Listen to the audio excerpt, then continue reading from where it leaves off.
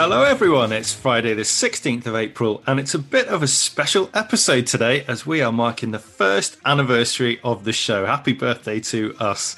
A year ago today, Ben and I were joined by Chris, John and Neil Wilson for the very first episode.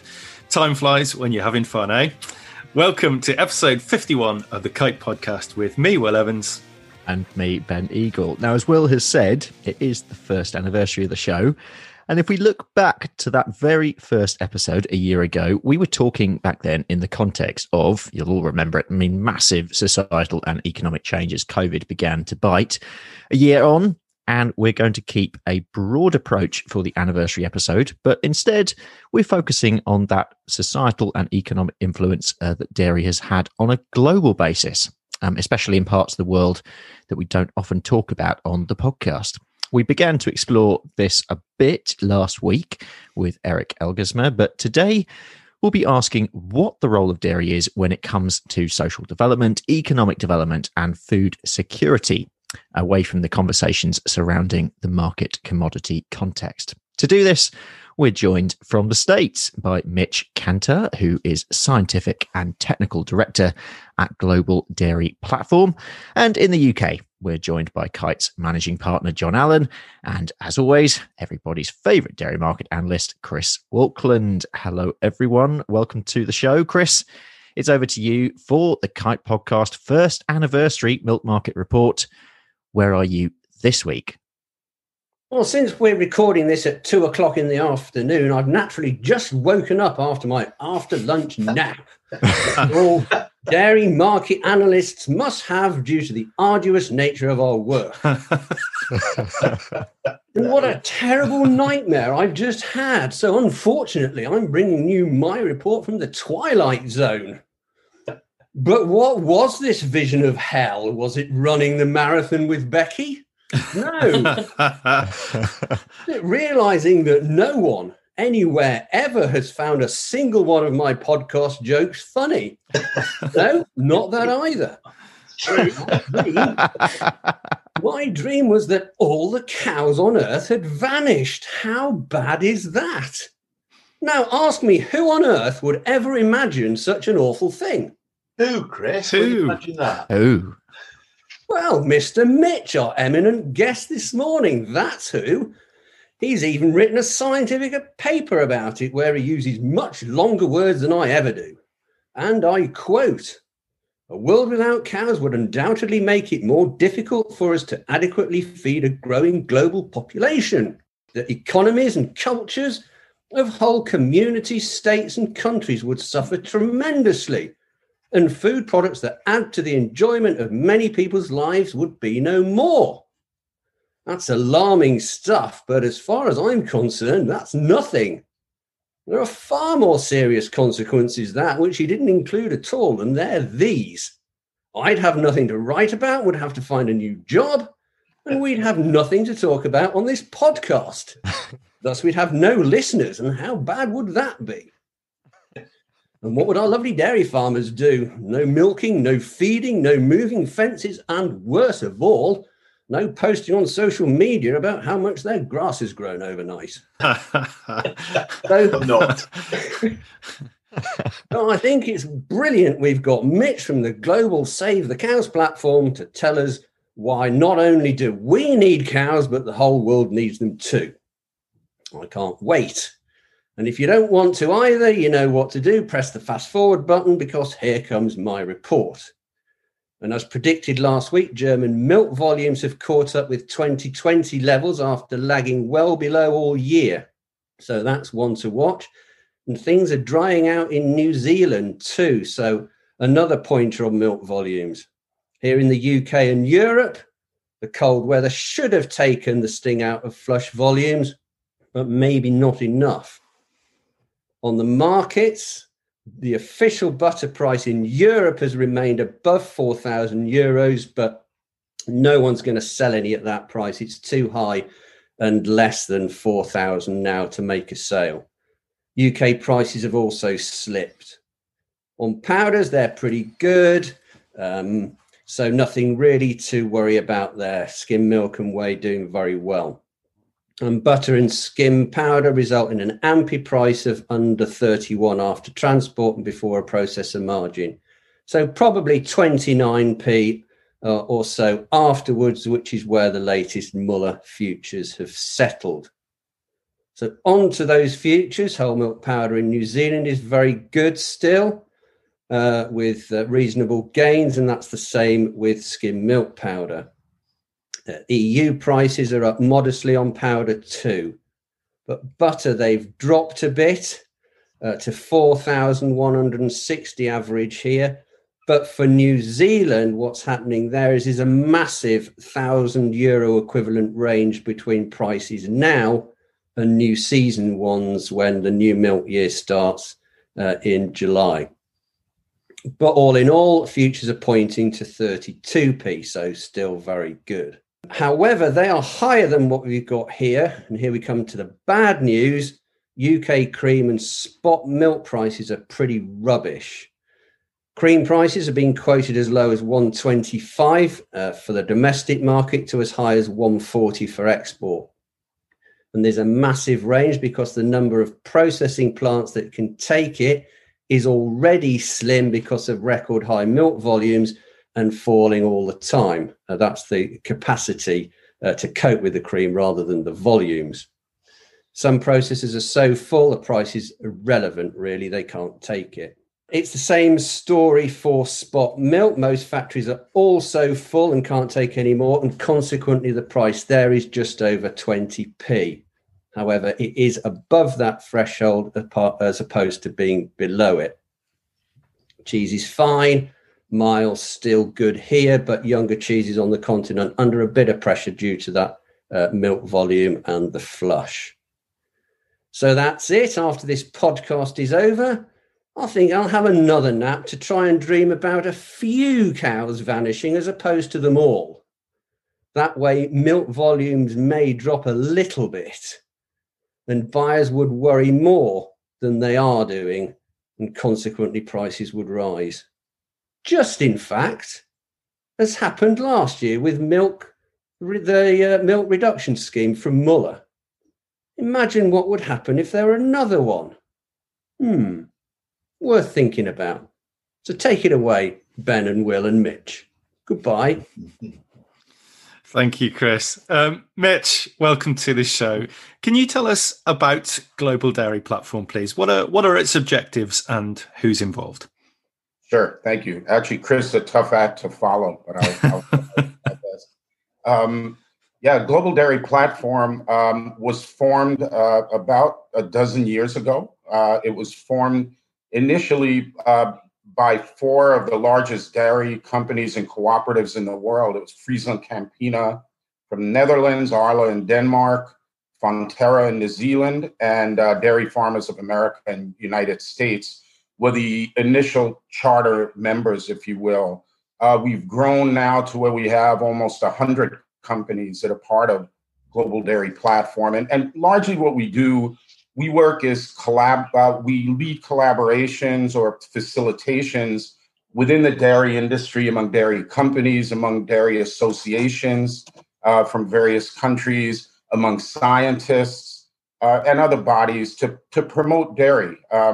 Obviously from a nutritional perspective, but most recently, certainly from an environmental perspective, a cultural perspective as well, all of the facets of what now is starting to be called a food system. And I don't know if we'll delve into that at all, but that's become, I don't want to, be glib and say it's become the trendy term, but certainly when people talk about agriculture, nutrition, food these days, they're talking about it more in the context of food systems, which encompass much more than just the nutritional aspect of food. But in any case, this is what Global Dairy Platform immerses itself in. I think very quickly, the 5 areas where we work the most, communication and marketing is a big part of what we do, communicating within the dairy sector as well as externally to other stakeholders. We oversee a lot of nutritional research that's going on around the world. We're heavily involved in the United Nations, UN engagements. There's a big food system summit set to occur later this year that the United Nations is spearheading. So we're heavily involved in that. We're involved in several sustainability efforts. I know you had Brian Lindsay on the podcast fairly recently, and he spearheads a lot of our efforts around sustainable nutrition and sustainable dairy. So those are the primary things that Global Dairy Platform does. I'd say in a nutshell, we're facilitators and collaborators to various entities within the dairy sector. John, we're going to look a little for a little bit briefly back at last week. Eric made a point last week highlighting the correlation between a vibrant dairy industry generally and a vibrant world economy. Can you just follow on from Mitch and give us your perspective on the broader importance of dairy, which is what today's really all about, celebrating that broad importance of dairy away from milk status simply as a global commodity product? Brilliant. Thanks, Ben. And welcome, Mitch. It's really good to have you on because I've got a bit of a pet obsession about this, actually, which I've not confessed to, which I will do now. Because I as long as that's all you're confessing to, John. Yeah. It's the first birthday episode. Clearly, I just really, I'm such an enthusiast for dairy that when you suddenly start to realize what the facts are about dairy, and I'm going to tell you a few in a minute, you suddenly put dairy in context. Chris talked about a world without cows. Now listen to this. What do you think the net sales of dairy in a global world are? Give me a number. Any numbers? No. I'll tell you. Chris hasn't even got an answer this time. Well, it's $450 billion. Jeez. And that's the turnover. Wow. That is the global turnover of Amazon and Microsoft put together, right? Wow. Fact number one. How many people keep dairy cows? How many people are dairy farmers in the world? 350 million. That wasn't that's the number of cows, all right? And the average herd size in the world is 3.4 cows. That's the average herd size. And there's nearly 120 million dairy farmers in the world. Wow. And we support nearly 1 billion people downstream in terms of the food industry and the whole sector that is the multiplier effect. That's what dairy means to the world. And we're in a world where actually we've got a population, we've gone on about it, growing by 1 billion from 7.6 billion to 8.7 billion in the next 10 years. So that is, and dairy, as you'll hear from Mitch, is so important to those people. So we, I think, in the West get very obsessed about the village where we are. Just think about ourselves that we're in the global village with another 120 million dairy farmers. Those are all our compatriots. Those are all the people who we work with, and they want to actually get dairy because they think dairy is a great nutritionist product. Isn't it, Mitch? Is that fair? Absolutely, John. Yeah, I committed to memory some of those factoids. 1 billion people that either live on farms or work for the dairy industry. It's pretty impressive. I think I've been told that milk is the number one agricultural commodity by value in the world and number 3 by volume. So certainly it's an important industry, and it supports a lot of people around the world. We tend to forget that, I think, when we think of milk and dairy products solely as nutritional products. But we shouldn't forget the value that dairy brings from a cultural perspective, from an economic perspective to the people as well.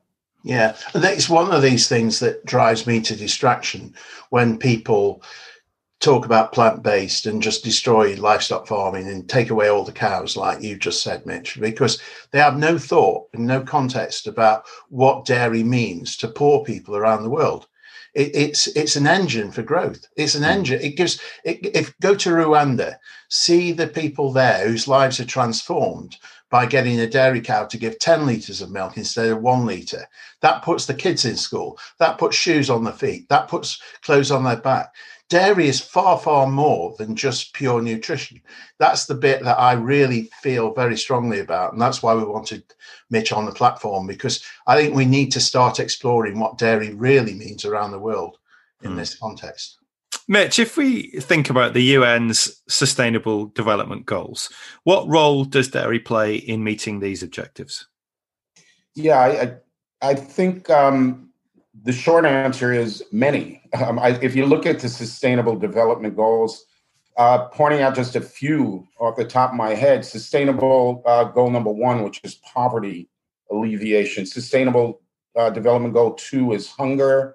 10 is addressing inequalities. 17, delivering partnerships to implement solutions. And I can go on, but those are the only 4 that I have relatively committed to memory. But absolutely, dairy plays a role in all of these. We've talked in the last few minutes about poverty alleviation and how in parts of the world dairy make the difference between your child going to school or not.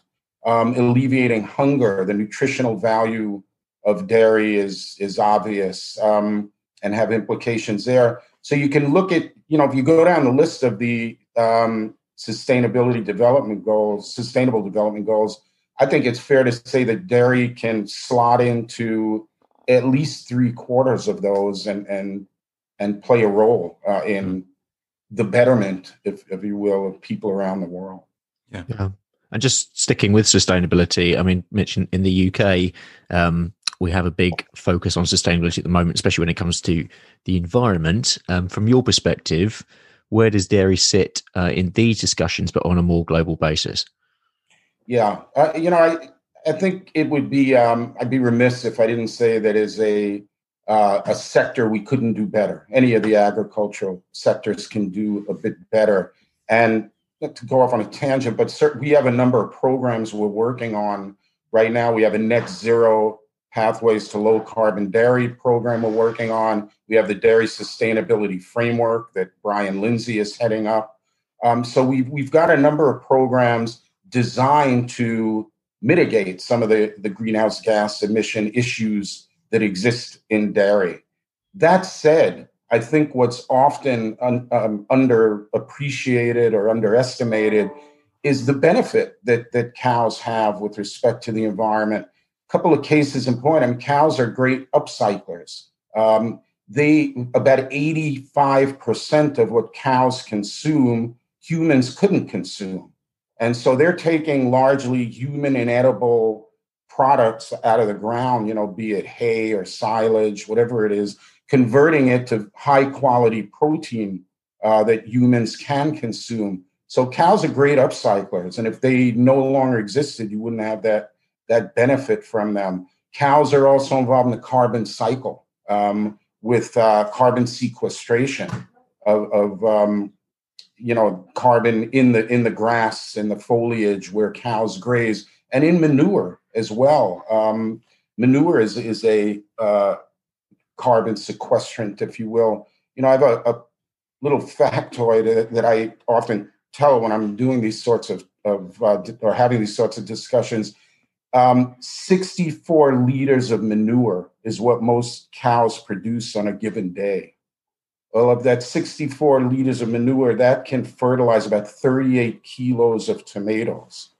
So it has an important role in that regard as well. And so if there were no cows to fertilize those tomatoes, you'd have to use synthetic fertilizer, which has its own set of issues, to be sure. So my point is there are a lot of positives about cows in the environment that never get talked about when we're discussing cow belch and methane and greenhouse gas emissions. It's a much more complex story than that, and a positive one from an environmental perspective.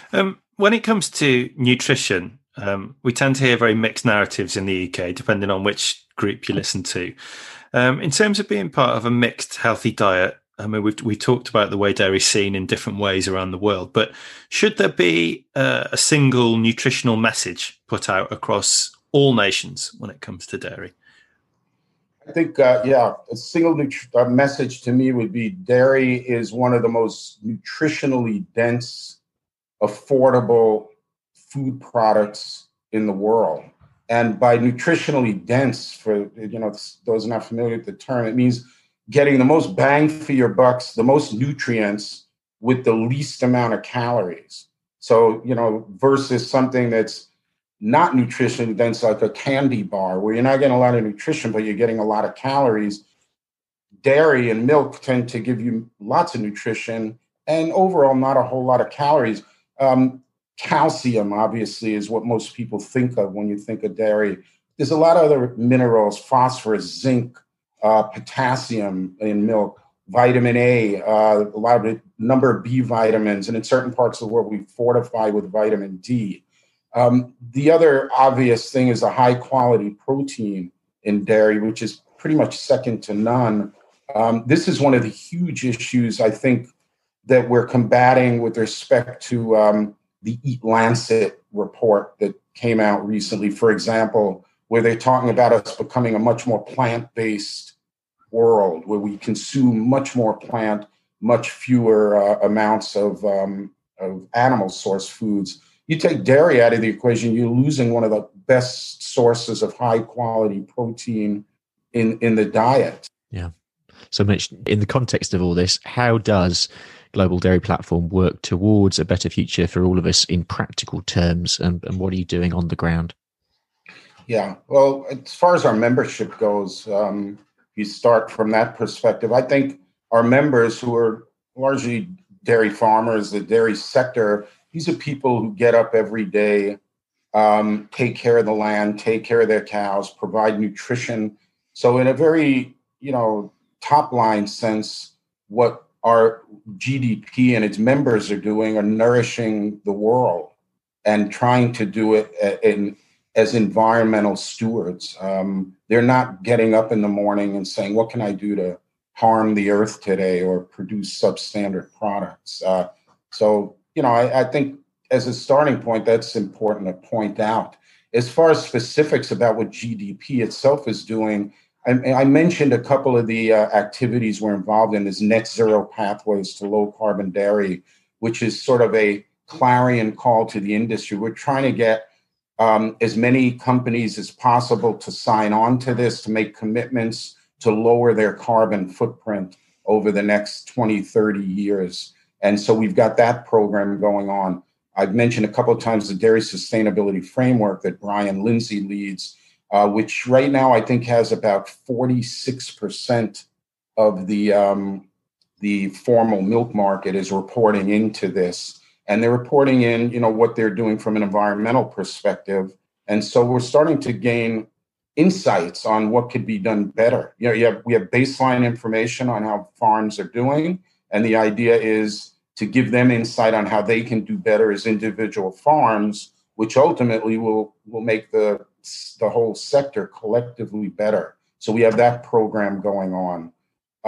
We also, the one I didn't talk about, which is very interesting, we have a program called Dairy Nourishes Africa. And we're working initially in Tanzania, but we plan to work in other East African countries as well soon. The idea is just to help grow the dairy sector in Tanzania initially, in conjunction with the government, in a public-private partnership. We've got a number of dairy companies on board that are kicking in dollars. And the idea here, it initially is an altruistic-based program. It's not, can Arla Foods get in there and then, take over the dairy market in Tanzania or any other company. It's truly to help small farmers grow their business, become more efficient, through breeding and other processes, create more efficient cows. So therefore you have a lower environmental footprint in the country, create livelihoods for people. So we do have programs like that going on as well. And so I think overall, we've got our hands in a lot of pots that will have implications from an environmental perspective, cultural, economic perspective as well in several countries. Brilliant. Okay. Well, that's all we have time for today, but a very big thank you to our guests, Mitch Kantar, John Allen, and Chris Walkland. Yes, thank you very much for listening. We're all off to the pub now to celebrate the first anniversary, apart from Chris, apparently, who's off for his afternoon nap. Although I'm not sure they've started putting milk in kegs yet, so I thought I'd prepare one just in case. Cheers, guys. Thank you all. Beautiful. We'll be back next Friday, but for now, it's goodbye from all of us here.